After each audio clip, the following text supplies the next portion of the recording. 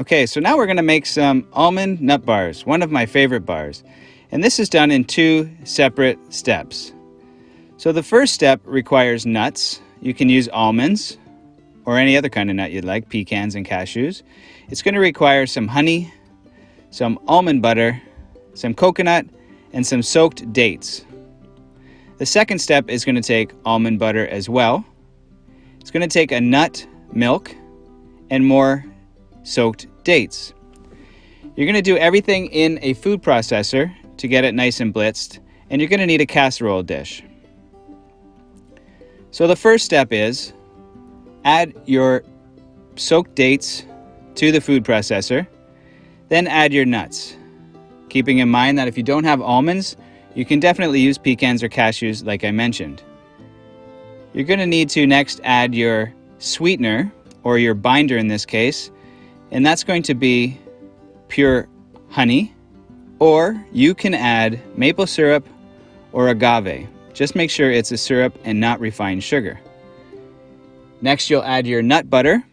You can add cashew butter or any other kind of butter. Just stay away from peanut butter. I'm using almond butter. Once you have everything in, you can go ahead and put the lid on, and you're going to process this until it becomes a paste that will make a crust. Start the food processor by pulsing it a few times. That way it doesn't make a huge mess and splatter. Once you pulse it, you can turn it on full speed to get it nice and pureed. Once you're happy with the way it looks, you can add the other ingredients. We'll start by adding the coconut, shredded, unsweetened, and get that going as well. Once that's incorporated, we're going to add our gluten-free oats. 2 cups. The gluten-free oats will make sure that it gets bound together and makes a nice firm crust on the bottom of the almond bars. Once this paste is ready, we're going to go ahead and press it into our casserole dish, and then we'll throw it into the freezer.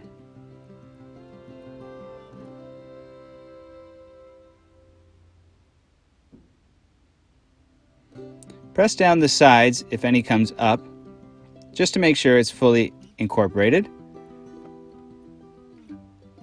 You can use a spatula. I'm using a spoon here, but just make sure it all gets together. Once you put the oats in, sometimes they like to sit on top. This will ensure that it's fully incorporated.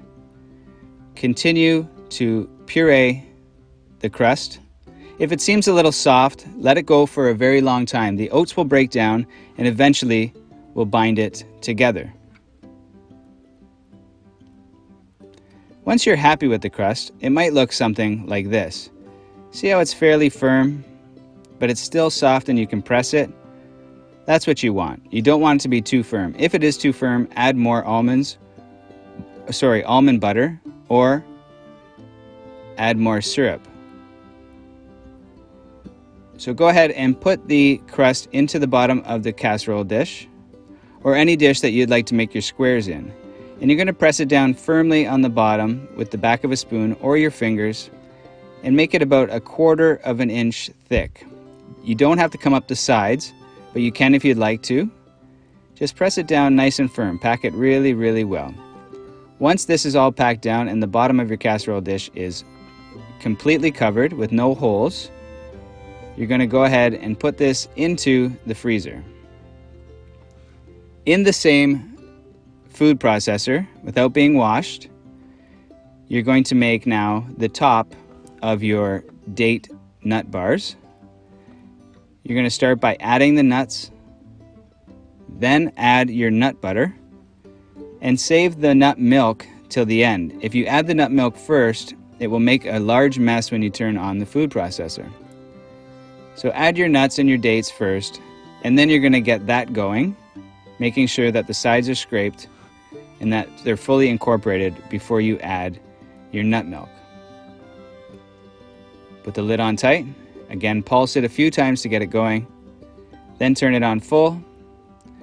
While it's going and almost fully pureed, take a look inside to make sure that there's no pieces of the dates floating around in the mixture. If you're happy with that, slowly add in the nut milk, a little stream at a time, until it's fully incorporated. You'll notice that the mixture is fairly runny, but it will still hold together almost like a salad dressing consistency.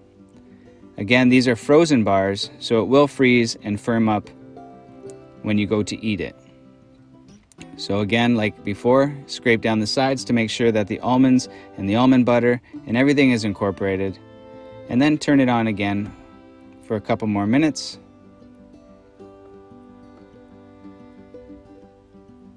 So your mixture should look something like this. Fairly runny, maybe looking a little bit like melted ice cream. That's what you want, okay? There's no lumps of dates or anything in it. It's very smooth. And we're gonna pull our base out of the freezer now. It doesn't have to be frozen before this goes on. You can leave this in the fridge if you'd like. But once you add the topping here and you smooth this out with the back of the spatula or a spoon, you want to cover the base completely, go right out to the sides of the casserole dish. Then you'll have to put it into the freezer. This mixture will not firm up unless it's frozen. And it's a great snack when you're looking for something a little bit sweet and something that will satisfy your hunger in the middle of the afternoon.